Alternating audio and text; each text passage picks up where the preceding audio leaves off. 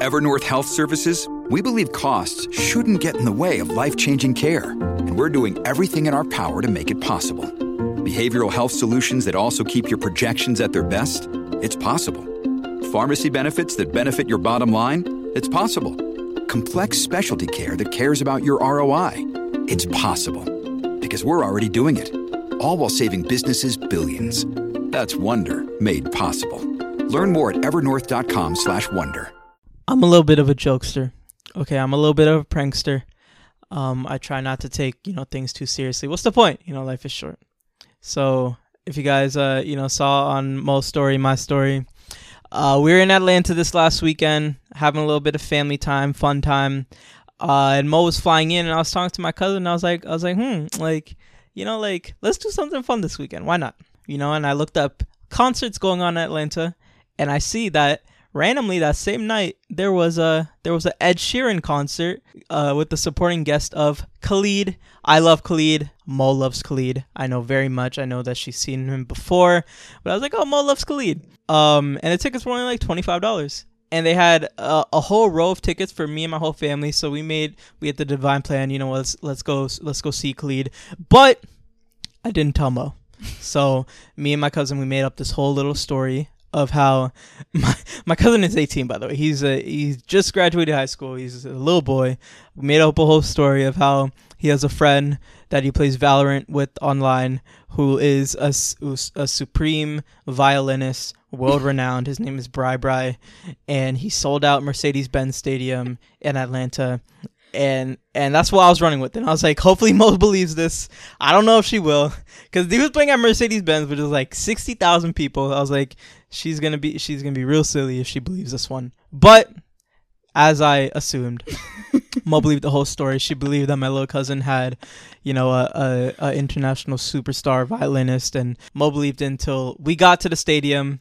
Then you want to tell us how you found out? No, it's just like I believed it because like he was very quick with it, right? Like I'd ask him questions to test him and stuff, and he'd have a response right away. Like I asked him like, oh, who's like your backup singer? Yeah. And he had like a made up name like right away, and I was like, okay. Yeah, he said what, like Muhammad Wazowski. He just made up a name. And Mo was like, oh, that makes sense. I've heard of him. And then like we were in the car trying to go to the stadium, and then there was this huge rush, right? There's a lot of traffic. We couldn't get into the parking lot for like 30-40 minutes, and I was like, this is a little sus for an 18-year-old violinist, So I was like, this is. And then when we got into the parking lot, it was $70 per car, and I was like, who's paying this much money for his friend? And then what really got to me was when like we were going inside of the stadium, and there was like a lot of people, and they were selling Ed Sheeran shirts. I was like, why are they selling Ed Sheeran t-shirts outside of the stadium? Yeah. And then we finally got in, and I was like, something seems off. Right before we got into the stadium, she realized. So Priyanka, I have a question for you. Are you gullible? Are you a gullible person? Do you believe in things more often than you should? Or do you have a good sense of like, nah, this not real? I think I'm gullible for sure. Yeah. Yeah. See, we're the gullible girls. Would you have fell for the story? Would you have fell for the story that my 18-year-old cousin has a $60,000 person venue sold out? I would have definitely fallen for the story. Yeah. I don't know if I would have moved asked for it though. I would have been like, great, like I don't know if I want to go still. Like it's just like why would you lie? Like in my head it's like I'm with family. I'm safe. Why would they lie to me, More of the story, if any of you ever wanted to play a prank on Mo, it's probably gonna work. Okay. It's probably gonna work. All right. Thank you guys for coming back to our podcast, our beautiful podcast, Difficult Dish, hosted by myself, Mashnoon, and my co-host, Mahua Khan. So today we got something very exciting, right? So today we got Priyanka from Kulfi Beauty. If you haven't heard of Kulfi Beauty, what is the issue? What is the problem? She is a South Asian founder of one of the first ever South Asian makeup brands that was put into Sephora actually pretty recently. Last year in 2022, they're the first ever South Asian makeup brand to be put on the shelves, which is wild. Like, That's a huge celebration on its own. Like the mall Sephora, like the Sephora, Sephora, like the store Sephora. Like I know y'all know, like when you walk in, you need a little. That's crazy. You need a little like your eyeliner, pickup, and then you walk in, and then you see a little South Asian brand. That's crazy. Some eyeshadow. But anyway, today we have Priyanka. Enough. All right, sorry.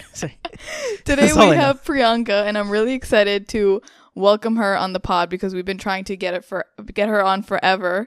And I remember when I first got introduced to Kulfi, which is pretty recently, I think like last year. And from then on, I feel like Kulfi Beauty and the way that you've brought up the brand has just like expeditiously just like grown faster and faster, which is always such a blessing. But I know it can be so hard to do that from like the ground up, especially as like a new business owner. And she first started out with the kajols, just like the black kajol that a lot of South Asian people, Middle Eastern people are known for, like the eyeliner or the kohl. And now she's expanded into like concealers and eye pigments and so many different things. So I'm just like so proud to see that representation and just so proud to have, someone like you on the pod. But I'd love for you to like introduce yourself and just, talk about you. Thank you for that intro. I am Priyanka. I'm the founder of Kulfi. Kulfi makes fun makeup and beauty products that are inspired by my South Asian heritage. And I think, it's so interesting you say that we're the first South Asian inspired makeup brand at Sephora, and it's taken so long. And I think people are like, didn't anyone else have the idea before? I'm like, for sure, people had this idea. I don't think it's like it's like anything like rocket science to know that there's so many of us and there hasn't been a brand brought to life. I think what had been missing for so long is just the ecosystem recognizing that they needed to create a brand for us and like give us space, give us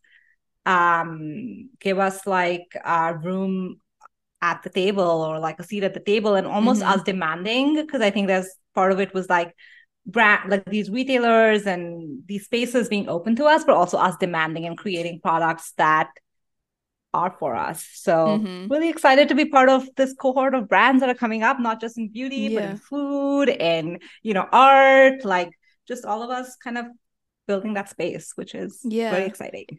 Yeah, it's wild that it took, like what you said, 2022, it took us so long to have that type of brand.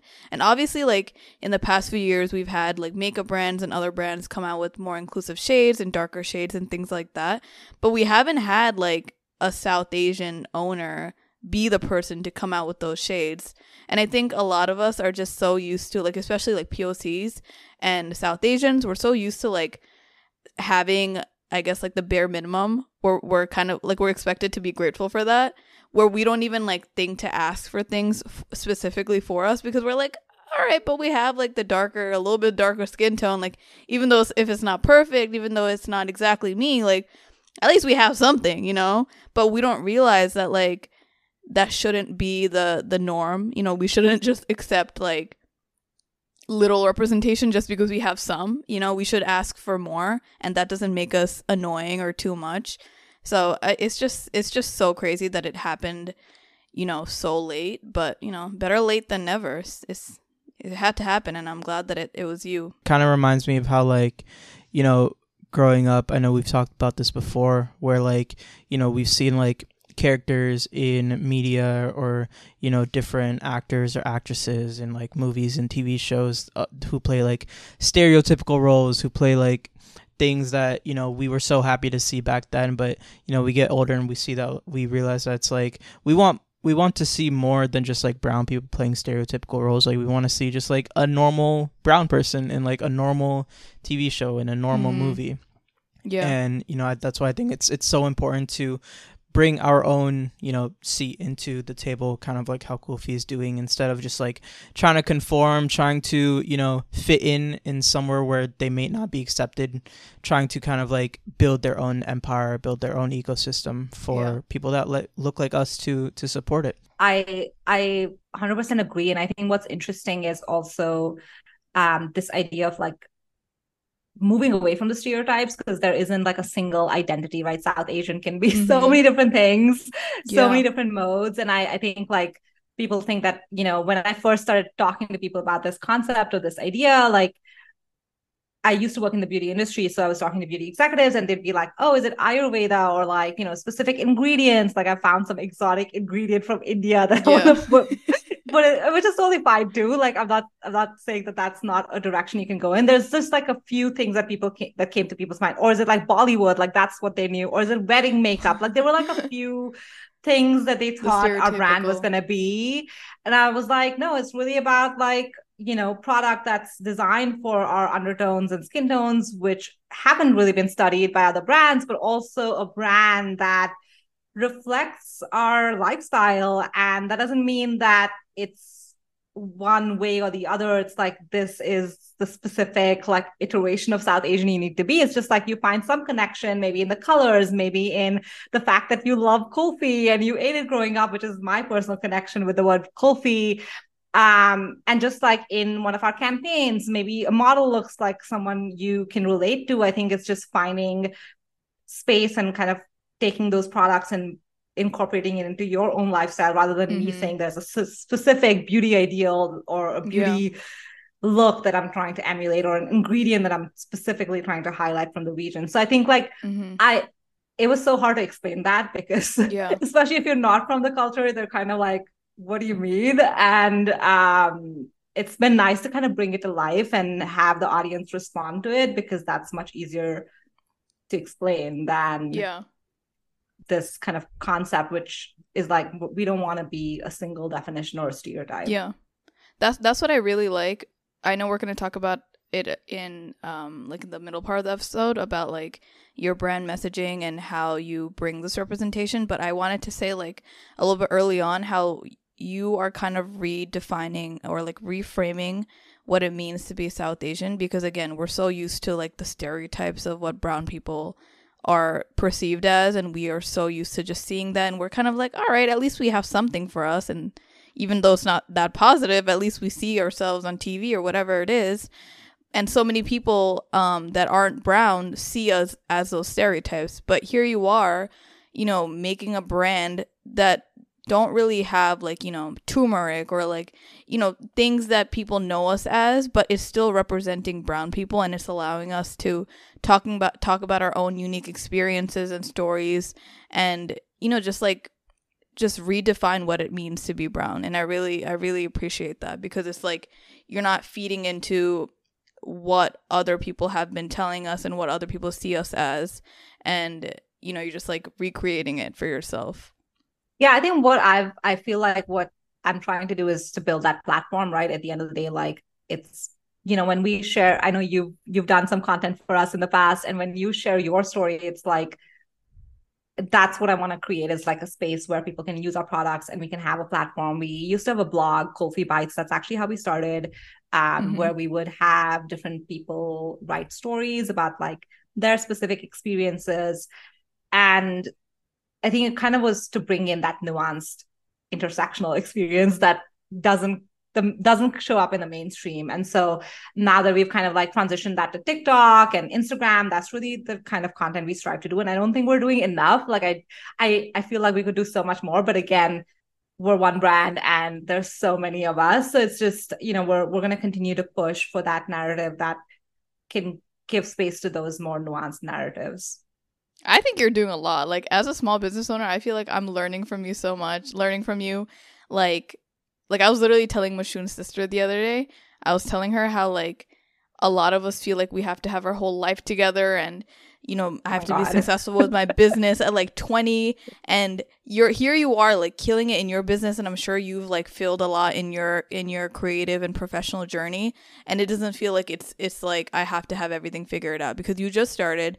You're still like, you just got into Sephora and you're still doing all these things, but it's not like, it like, I'm sure you've had your roadblocks earlier on. Like you've worked at your Estee Lauder, you've worked at Ipsy, like you've had like your previous experiences. And I feel like a lot of people just think like, oh, I'm going to have my first job. I'm going to make $100 million a year and I'm going to be successful and I'm going to do this and that. Whereas like, it's normal to make mistakes and it's normal to learn and stuff like that, I'm starting to have this perspective that you can think of your career in these long tenure sort of like periods where it's not like tomorrow I'm going to be successful and, whatever, but you're moving in that direction and you're learning. And as long as you're engaged every day, I know this is not a career podcast, but I love talking about that because it's something that I didn't have, like the guidance that I didn't have growing up was just even how to think about your career. Yeah, you start your first job and you want to like, you're immediately like, why am I not like as successful as XYZ? And, it doesn't even matter because you might not even enjoy whatever XYZ is doing. So what's the point? I think that would be a cool place for us to start is just, I would love to hear a little bit about just your upbringing, kind of where your initial interest in potentially creating kulfi came from, some of the preconceptions of it and what led you to want to start building, something like what you have now. Yeah, I grew up in Delhi in India, and I was living in Delhi till I was 18, and I never wore makeup. And in fact, makeup was something that was looked down upon within my specific community. Like if you wore makeup, it was like you were trying to attract attention. I remember wearing kajal in 10th grade that I sneaked from my mom's like makeup bag, and then I got scolded when I came back from school. My mom like scolded me, which it was just seen as like you're going off the path that we set for you. So that was kind of like the baggage that makeup came with. And also there was this again, like with the imagery we saw, it was like Bollywood, and there was always like this ideal of like lighter skin, straight hair that you're trying to meet, and that's who you need to be able to even participate in makeup. And that was kind of all of the growing perceptions I had growing up with makeup. And then I went to Singapore to study, and then I went and started my first job. And my first job, I had this thing where they were like, you need to wear makeup to look professional. Oh, wow. so Such that was a big culture shock. I know, but also like a weird requirement, right? So I went to a makeup counter, and then I remember distinctly that they sold me all these products. They were like, you need to make your nose look smaller, you need to make your lips look bigger, and conceal these dark circles and all these things. And I was like crying by the end of it, like because I just felt just like so shitty about myself. Yeah. And so that was that was like my early experiences with makeup and like my early 20s. And so it was definitely not something I imagined I would be owning and starting a makeup brand. Like absolutely not. But then somehow I started working in the industry because my first job at Estee Lauder, I used to work in strategy. And so I kind of transitioned to that. And not from a point of view of like I was interested in makeup, but I just loved like, the industry, the beauty industry, the consumer goods industry.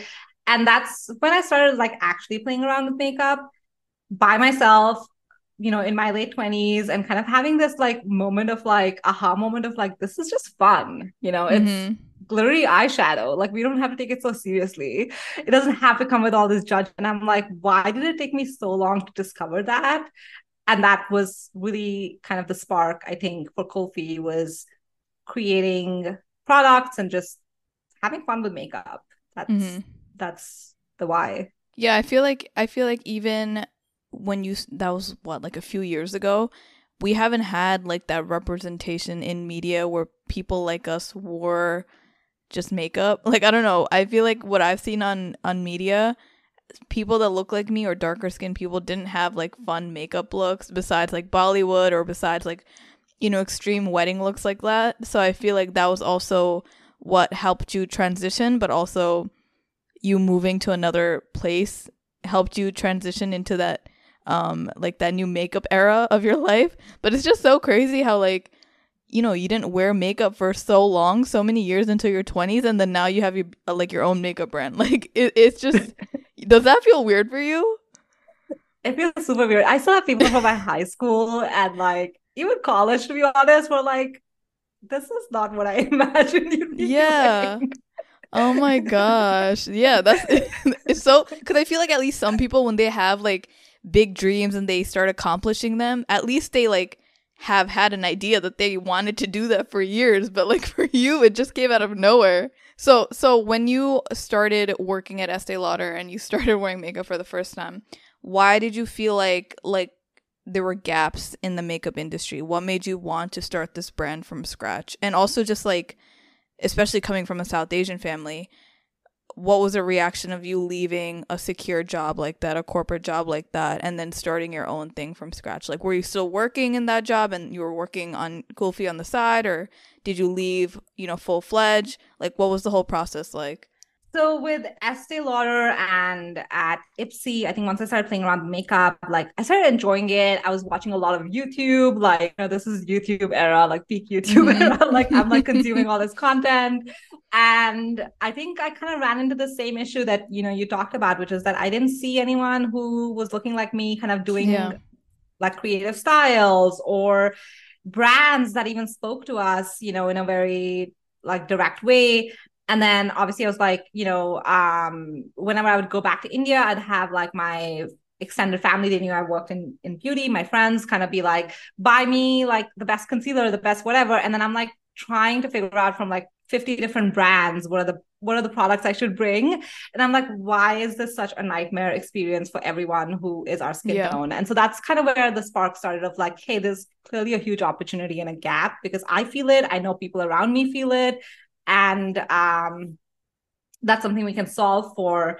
And then I think my parents' reaction was interesting. I think I had already started talking to them about like, I knew I wanted to do something of my own. I just did not fit into the corporate mold, like just the politics and just that was just not where I thrived, I feel. So I feel like I knew that I wanted to kind of start like doing my own thing. And so I had started talking to them about that in my late 20s already, and they were like skeptical, and definitely a little bit like worried.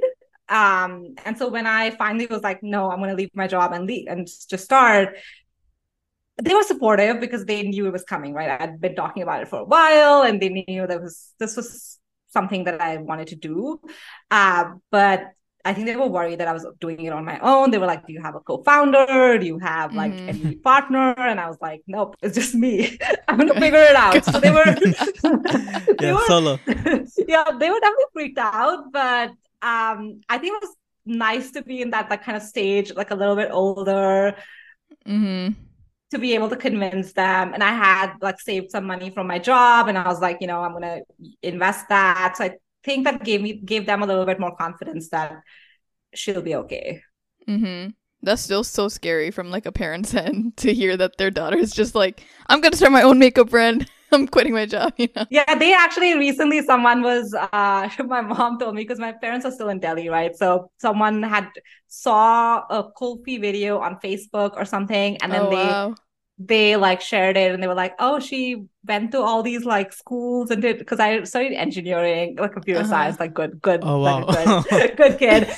She did all of that. I got a BA, and now she sells makeup, like in a very sort of like they're always like that. They always have something to say. I think it's like super amazing how you went from just like idea and conception into like not just like thinking about starting a makeup brand. You went and you did it, and you, like you said, like you started it alone. You like bootstrapped it from your own bank account, and like we see where it is now, and we see just how popular it's becoming. But I think with any sort of like entrepreneurial story, it's really important to highlight what some of like the early months look like, what some of the early roadblocks and early setbacks look like. So I would love to hear, what were some of kind of your challenges through, whether it be today, whether it be from day one, throughout the whole process, whether it's customer facing, family facing. What were some of the struggles that you've had to kind of work through and figure out with building Kulfi? Definitely a lot of struggles, which again, I'm sure you both will relate to. Yeah. Every day there's like a new fire that starts burning, and you're like, what? Like, that's so true. A reality TV show, because every day I have some new drama that I did not expect. Keeping up with Priyanka. That's what keeps it entertaining. Yeah, keeping up with Kulfi. Or gives you PTSD. I don't know. But I mean, in 2019 is when I left my job, and I was like, I'm gonna have this brand up and running by the end of 2019. Definitely did not have that, because I was still doing like research and all of these things, and I started building on the brand, started working on my product. 2020, we have the famous unfortunate pandemic happen, and then it was literally crickets. Like I had calls set up with investors, nobody's returning calls. Like my vendor is like, I don't have any manpower in the lab, so we can't work on your product. So I just definitely, and I was like, at this point, like I like put in some money, but I knew that I didn't have like that much money. So I was just starting to be at a point where I was like, do I even continue down this path, or should I just go and find a job, because the world is uncertain, nobody knows what's going on, and it just doesn't feel like the right moment. That must have been very scary. That was very scary. I think I've had like moments where I've not gotten out of bed like for like a week. And that was one of them. There's a few others. That was definitely one of them where I was like, I don't know if I can do this anymore, you know. But I'm glad I kept going, because I think one of the things you realize is that there is no perfect time to build a company. There's always going to be something, right? You can always walk yourself out of it by rationalizing something. So I continued building. I think the biggest challenge in the beginning was definitely, and I mean, it continues to be, is like fund financing, fundraising. But I was able to do a friends and family round and get some funding to get us to that launch moment, which was with the Kajals, and we were able to kind of get some traction. So that was definitely a big piece of it. I think finding my first employee, that was hard. Like, you know, convincing someone to join your crazy idea is kind of really hard to. And then through it all, I think you mentioned loneliness. I think that's something that's definitely come up a lot of times. What's been helpful is building a community of other founders who are, you know, in the same or similar space, and kind of talking to them on a regular basis. But it's still a very lonely journey in some ways, because you're sort of dealing with a lot of things on your own. Those are the ones that come up like more recently. And I think there's also this perception, unfortunately, that if you're a South Asian brand, I think people are surprised because only a third of our customer base is South Asian or identifies as South Asian. And I think that's because they just assume that just because you're a South Asian brand, only South Asian people will buy it, and kind of like limit you. And it's really frustrating, because then you have to do all this education, whereas like other brands that are not kind of speaking to a specific culture can just go in and like, you know, just be seen as universal. Or like, you're not gonna, I think I've kind of like talked about this as like, if it's a French brand, you're not gonna be like, it's only for French people. You're like, of course this French brand is for everyone, you know. And so why is like a South Asian brand not for everyone? Why, you know, it's kind of like dealing with some of that perception and sort of broadening the conversation, which is not to say like we as a brand will still obviously champion South Asian skin tones and undertones and create products for that community, but everyone can enjoy them, you know. And I think that's been a little bit hard, but overall I'm like getting better at, I think the key is just getting better at like dealing with things and treating it as part of the process. I always get the same comments too on my clothing and my art, where it's like, oh, if this is for South Asian people, like how are you inclusive if it doesn't include people outside of South Asia? When, you know, when we make our products, we are trying to represent a minority, South Asian people, right? Specifically for them. But that doesn't mean that everyone else is also not included. We're just trying to bring more awareness and representation to a group that isn't. And I feel like sometimes when we are, you know, when it's a minority group or a woman founder, a POC woman founder, a lot of people try to bring them down by saying like, oh, you do this, but that means that this, you know, you don't include us. But, you know, that's not true. So it's like, you know, at the end of the day, like a lot of people, you can't please everyone. A lot of people will always, not a lot, but like a small percentage of people will try to bring you down because they see how much you've built. But you just kind of have to like tune them out, because it's like, you know, for the most part, a lot of the white people are saying that. And also like they have makeup brands made for them. Like they've had that since the beginning of time. They have clothing since the beginning of time made for them. So it's like, you can wear that, but also you can wear our clothing. Just celebrate our culture. It doesn't mean that like our stuff is just for brown people. It just means we're highlighting them more, you know? So that comment is always so funny to me. But something that I love that's so inspirational is the fact that Kulfi started out, like you started packing orders in your apartment, right? And now you have like your own like place, like studio or warehouse that you pack orders out of. Yeah. Sephora. It's just so inspirational. And I would love to just like talk about your brand messaging, because something that I love about Kulfi Beauty's like social media pages on Instagram and TikTok is that like a lot of the posts that you have are specific experiences that are told by Asians, like East Asians, South Asians, Southeast Asians, whatever it is, specific unique experiences that we don't usually see on the forefront. And I think brands are doing that nowadays, but I think there are also a lot of other brands that just go the route of just like normal people just putting on makeup, and you know, the stories aren't highlighted. It's just them applying makeup. But something that I really love about Kulfi is that like the stories, the experiences are intertwined with the makeup products, and it feels like the people are like at the forefront next to the products, and like their stories are also important, you know? So I'd love for you to like talk about that. Like, why did you guys decide to go into that route instead of just like, oh, here's my product and let me just sell it, you know?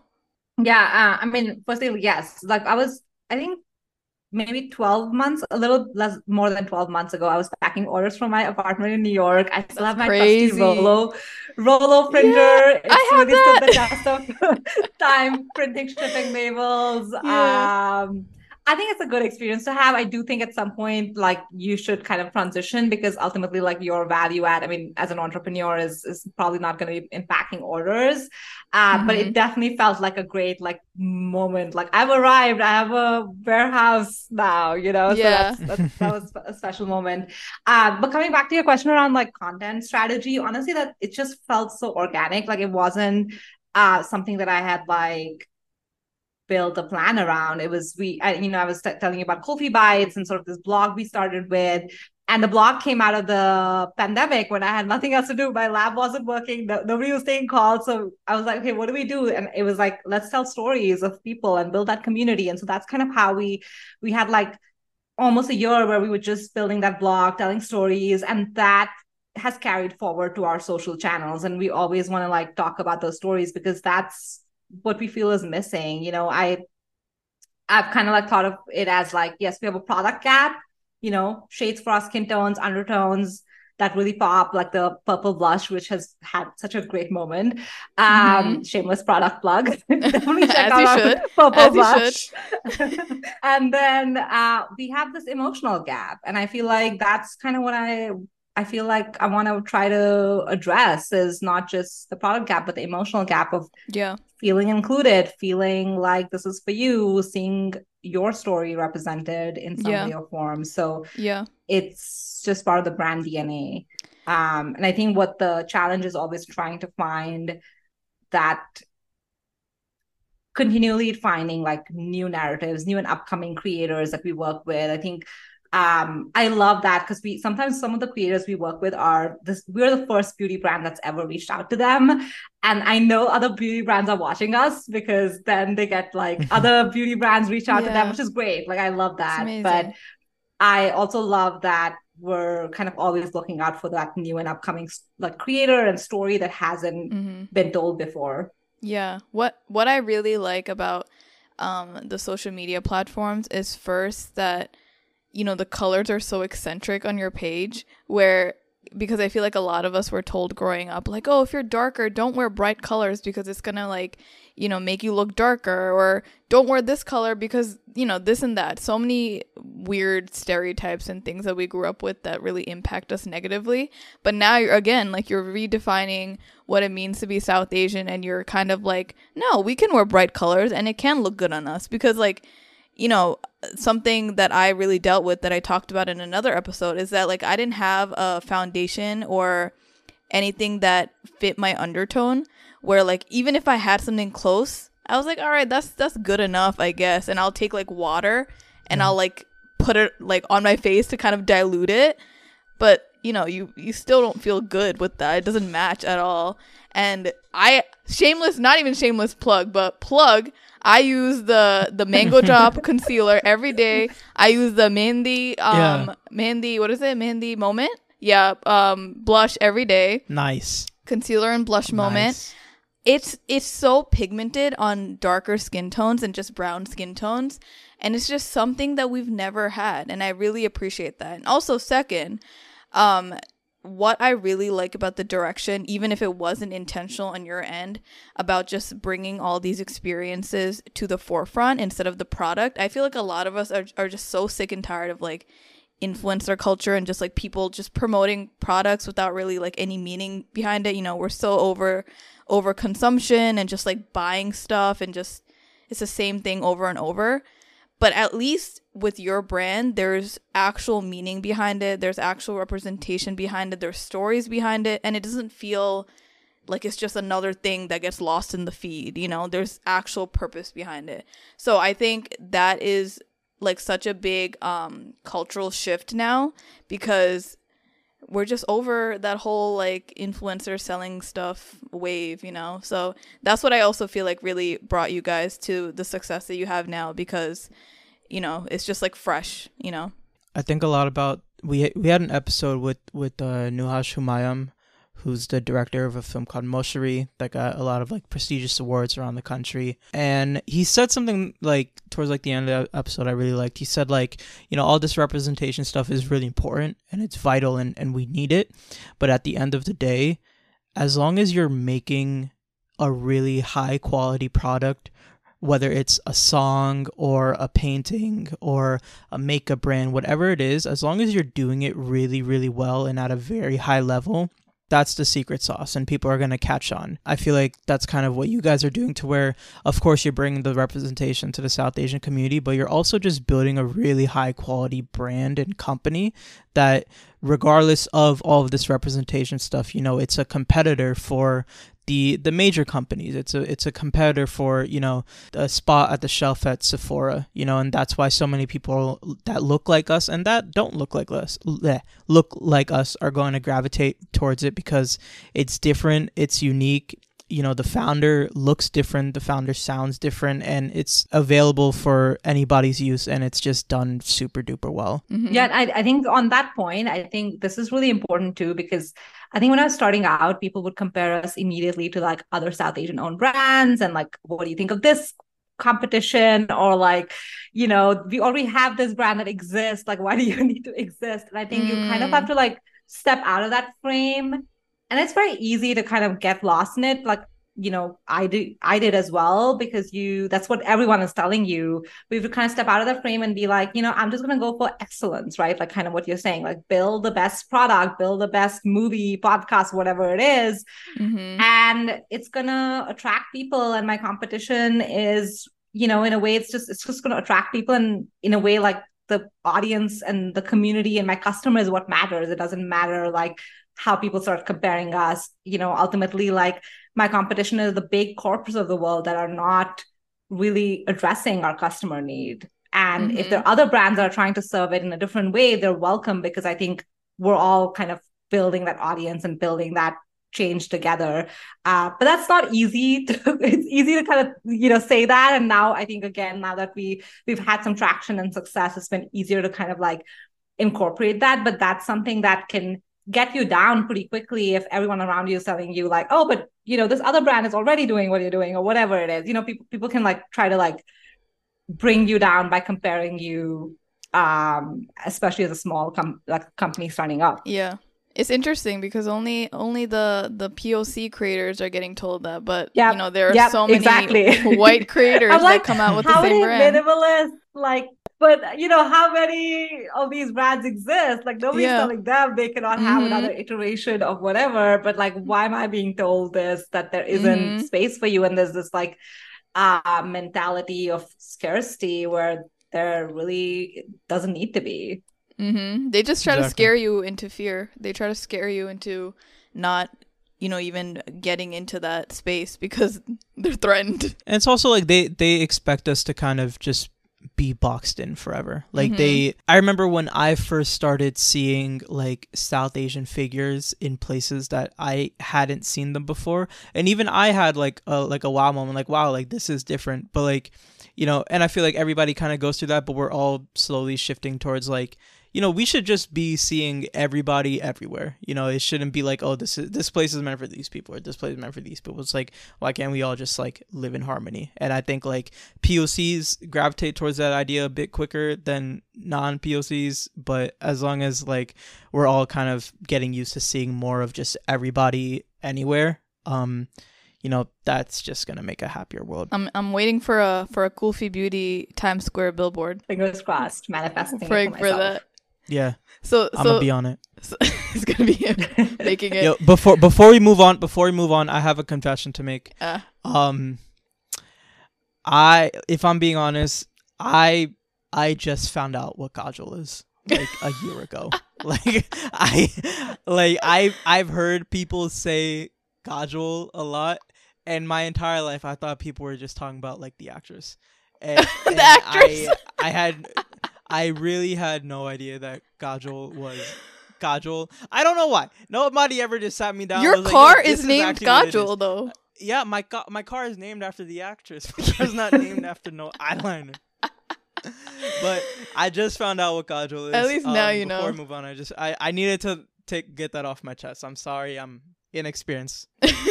So something that I am so interested in that I'd love to talk about, just because I feel like it's so inspiring to hear also as a business owner and to see how other people operate, is just like the creative process behind Kulfi and just like product creation, product management, just how in advance are things planned and made and things like that.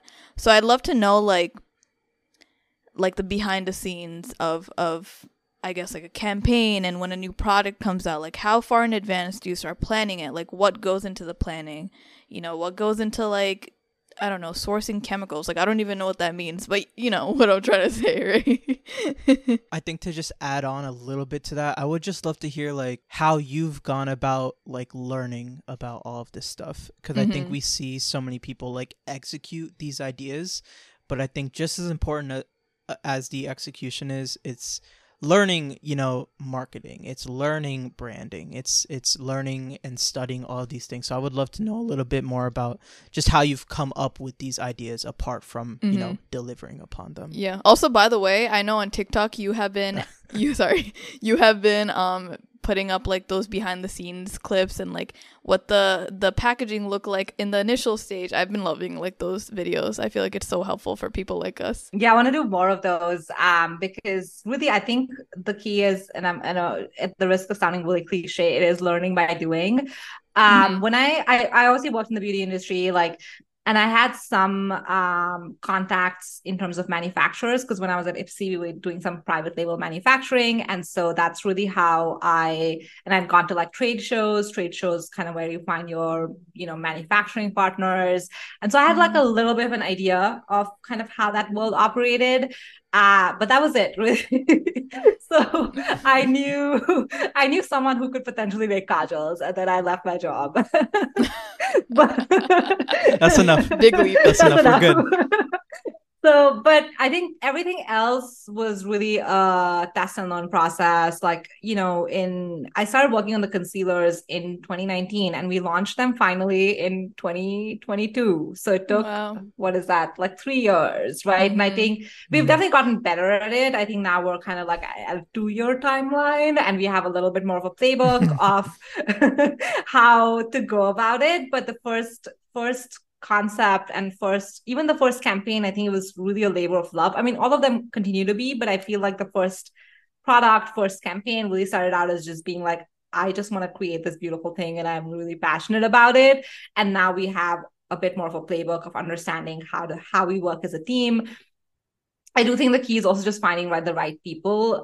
We work with Badal Patel, who's our creative designer. She's done everything from our logo to our colors, and she's amazing. And I think I got really lucky finding her and, being able to leverage her energy. And then my product developer is, she used to be in my team at Ipsy. She ended up being our number one, first employee. I've managed to convince her to leave her job as well. And she is honestly the super product expert, and I get to take credit for all of their work, but it's really about building and finding these people who are Neha, who does our social, right? I'm sure you've chatted chatted with her before. She's absolutely incredible at social. The way we found her was because she did some freelance content for Kulfi, and I just loved how creative she was, but at the same time, so like such a great like energy and so personal. And we got her to be part of the team. So I guess what I'm saying is a lot of it is also just building the right people around you, because me as a single person, I don't know everything, right? Like I can try to figure it out, but I'm not going to be the best designer for sure, or I don't actually know how to make social media content as good as Neha does. But finding these right people and then creating an environment in which they could all ideate and create things is really important. But sometimes you just have to like do it. Like I still go in and edit stuff. Like I still upload like graphics on our Shopify site. Like I was answering customer service emails when we started out, and people are really angry at customer service. I don't know what's up with that. But, I feel that. You kind of, yeah. So I don't know if that answers your question, but I guess like the timeline is pretty long. It's really kind of, you just jump into it and then you figure out either you do it yourself or you find a contact from someone in your network, or you find people who just do it better than you. And that's the best, because then you don't have to do it. Yeah. No, I think something that's really interesting is like, I grew up like not wanting to ask people for help. Like I'm the type of person, like, you know, I'm the firstborn daughter. Like I just did everything by myself. So it's very hard for me to like accept help and like ask others to help me. And it wasn't until recently where I'm like, oh, you know, this might, you know, succeed a little bit more if we got help in this aspect or whatever. Like we just got our first ever intern not even a year ago. So it's just like, it helps so much when you accept that help and ask for it. But sometimes we're just like so stubborn, so we just don't want to do that, and we try doing everything at once. So I love that you said that. I think something else that I'd love to hear from your end, just because, you know, I am currently doing everything by myself for my business, is just like the creative process behind it. So like, for example, you guys just came out with the eye pigment. So like, what's the first step? Do you think about like the product they want to come out with? Do you think about the colors, the names? Like where do you start usually? You know, the inspiration behind it, I guess. Yeah, I think I want to say it was a very scientific process, but it really wasn't. It was me being like, I used to be really intimidated by eyeshadow. It was like the hardest makeup product for me. And I used to always, again, like I said, YouTube era, cut crease makeup. Yeah. You know what I'm talking about. I was like, how the hell do you do that stuff? Like I was like, eyeshadow won't look good on me. So I was really intimidated by eyeshadow. So I knew I wanted to create an eyeshadow that would make it easy, would be super approachable, and have the quality of like a Pat McGrath palette, which, you know, has these beautiful pigments, but be really easy and approachable. So you don't feel like you need to be like a makeup artist to use it. And so that was the idea behind the eyeshadow. And then you know, obviously I worked with Caitlin, who's our product development director, and we kind of like figured out like, what do we want it to be texturally, basically kind of describing everything we want the product to be, and started thinking about the shades we want it to be in. And then she worked with our lab to kind of start building a formula that made sense.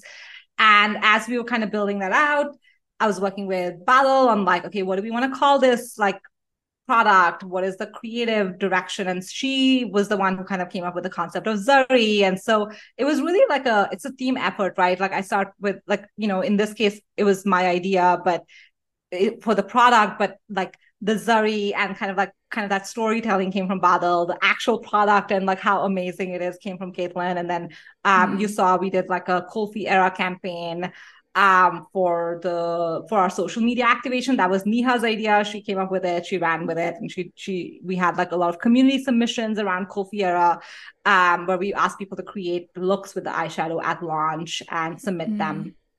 So that's kind of really what the process is.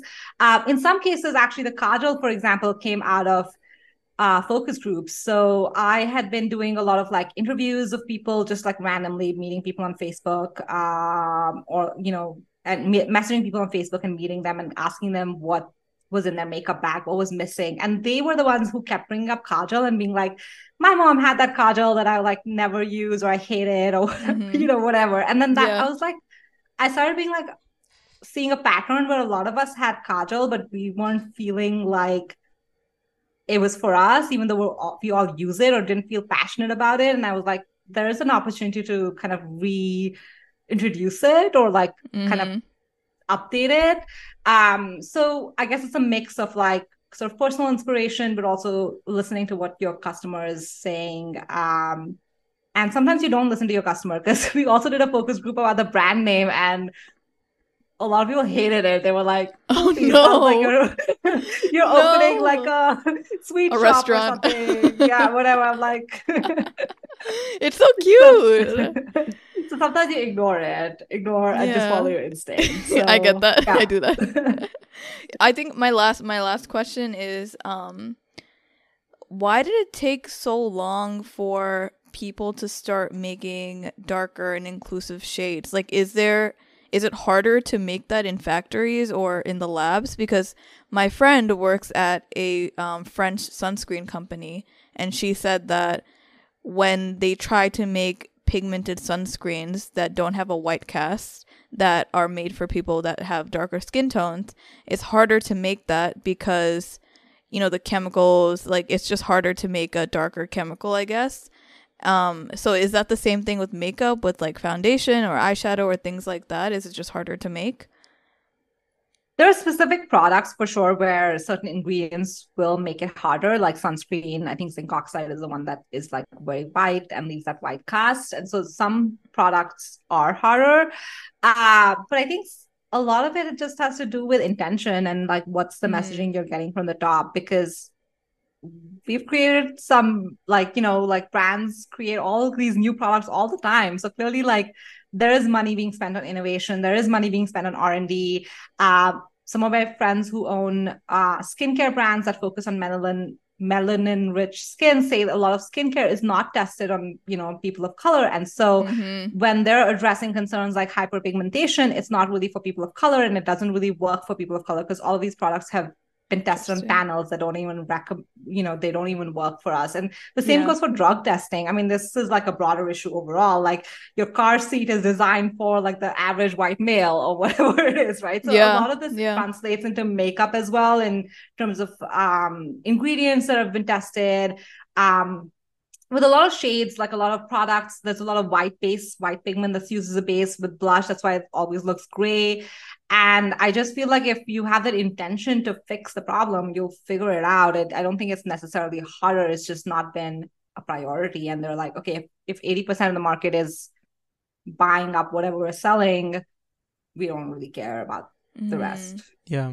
Yeah, it's an opportunity, but it's also like a challenge because, yes, you're always pushing these, even, I mean, it goes all the way down to like your manufacturer, right? The manufacturer we're working with, we're always kind of like pushing them to do formulas in a different way, and they're not used to it, and our development process is longer because of it. And but I think it pays off. So I'm like, I always love hearing the journey and the story and the inspiration behind a South Asian business or a South Asian creative or whatever it is, because I feel like it makes me want to work harder.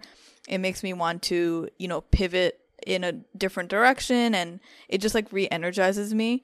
And I think it's so inspirational all the time when I hear stories like this, where you build something from the ground up for, our people, for our audience. And it's just like, there aren't as many people like us doing the same thing, but obviously things are getting a lot more better, and we have like our friends and other creatives that are in the same realm, and it's very lonely sometimes, but it's so nice to hear that it's possible, and that we just won't take no for an answer, and we're still like taking the strides to make things better for us and the next generation. And it's just so nice to hear. I love it. And I love that about your content. I know a lot of it is like reimagining the future for ourselves. We've been kind of told that this is what people like us do or look like or can achieve, and you're almost kind of like shattering that and kind of being like, what can I do? And it's hard, right? Like, nobody in my family built a business before, like definitely not women. And so it's just kind of like, how do you break out of what you've been told, what is expected of you, and manifest? I know this is a very Gen Z term, but it's true. Like, how do you manifest a future that you didn't see anyone around you live and then make it happen. Yeah. It's definitely so lonely, but the progress and like the end result is always so fulfilling and it's worth it. So I'm proud of all of us. You know, we're doing the thing that we just never knew that it was possible for us, you know? Here you are with your own makeup brand when you never wore makeup in your life. Now we're in Sephora. Yeah, now we're in Sephora. No more packing from the apartment. Just like that. So with our guest episodes, we always do a little rapid round, you know, silly questions. Yeah. Rapid questions. That's the first thing that comes to your head. Yeah, we ask a few questions. First thing, can't think about it too much. If you think about it longer for 2 seconds, then try again, you know? You're done. You're done for. Eliminated. Yeah, eliminated. So we got a few questions. You want to start? First question, what's your favorite kulfi flavor? Mango. Oh, mango drop. Here, that's my favorite concealer. I tend to agree. Yeah, that's his favorite one. I tend to agree. I'll be honest. My favorite one Malai is close second. Pistachio. Oh yeah, those are close. Yeah. Yeah, pistachio is a good one. That's like fourth, fifth, maybe. That's down there. Whatever. Mango kulfi with mango, like real mango. Oh. Ooh, that's a thing? Yeah, with the little chunks, Ooh. embedded into it. Yeah. Ooh. Give me that. That's a good one. You gotta try kulfi flavored boba from Pio Chai in New York. Yeah. Check that out. All right, our next question. Your favorite go-to Friday activity, like ideal Friday night for you? Oh my God, it is Netflix for sure. Like staying in? You're an introvert? I am an introvert, full on introvert. Good, like, embrace it. I am too. No partying, no Friday night partying.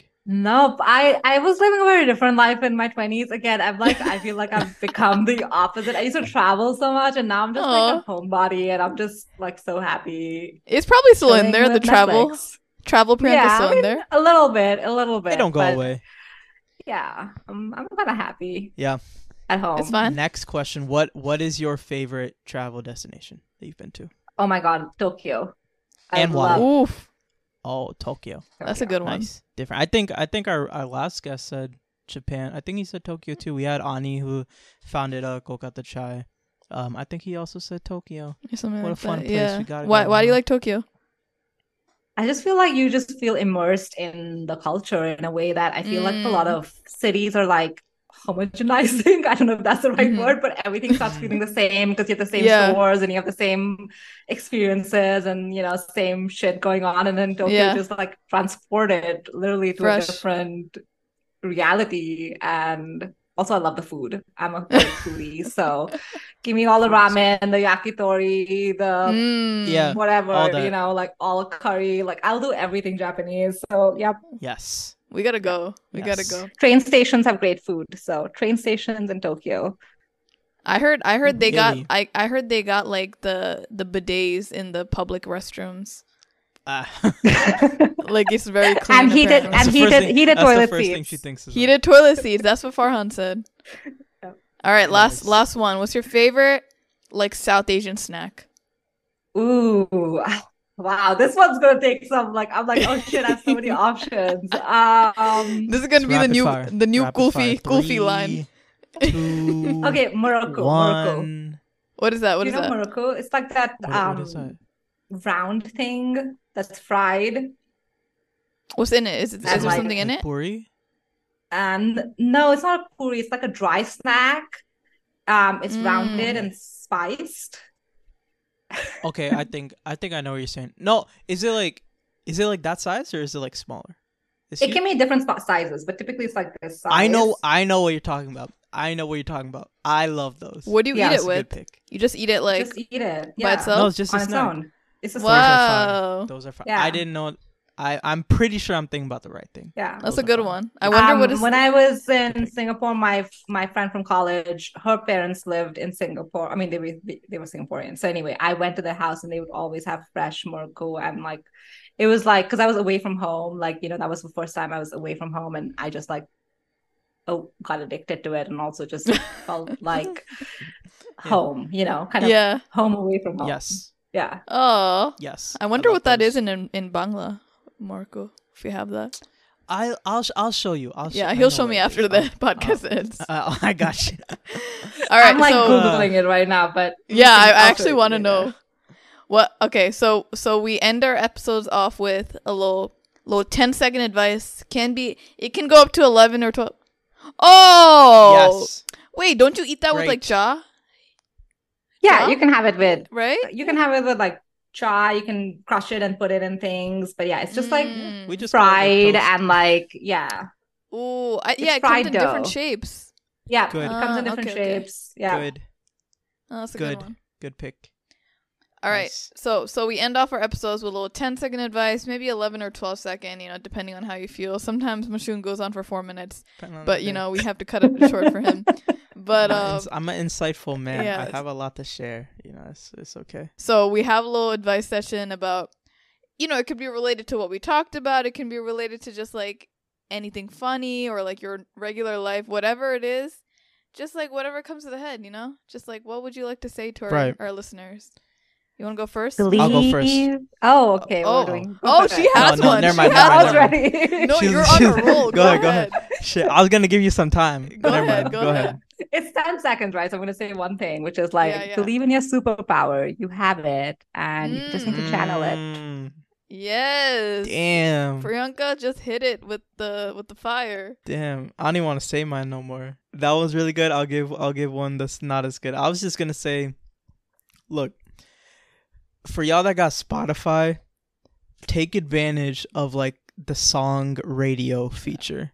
Like any song that you listen to, you can press listen to song radio and it'll give you a bunch of new artists, new songs, a bunch you probably haven't heard of that have the same type of vibe as the song that you're playing. So today I found a bunch of like dancehall artists that I only know like a couple. I know like 3 or 4.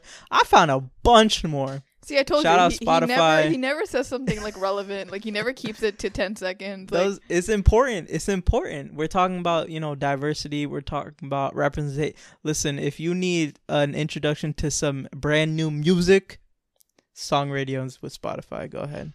all right. You can go. You got anything? You probably don't even have anything. I You're got just stalling. something. Mine is take up space and don't take no for an answer. Wow. That Break that down. inspired me because what Priyanka said, a lot of people told her, "Oh, don't go into this this makeup industry because there's a lot of people like you." All right, so what?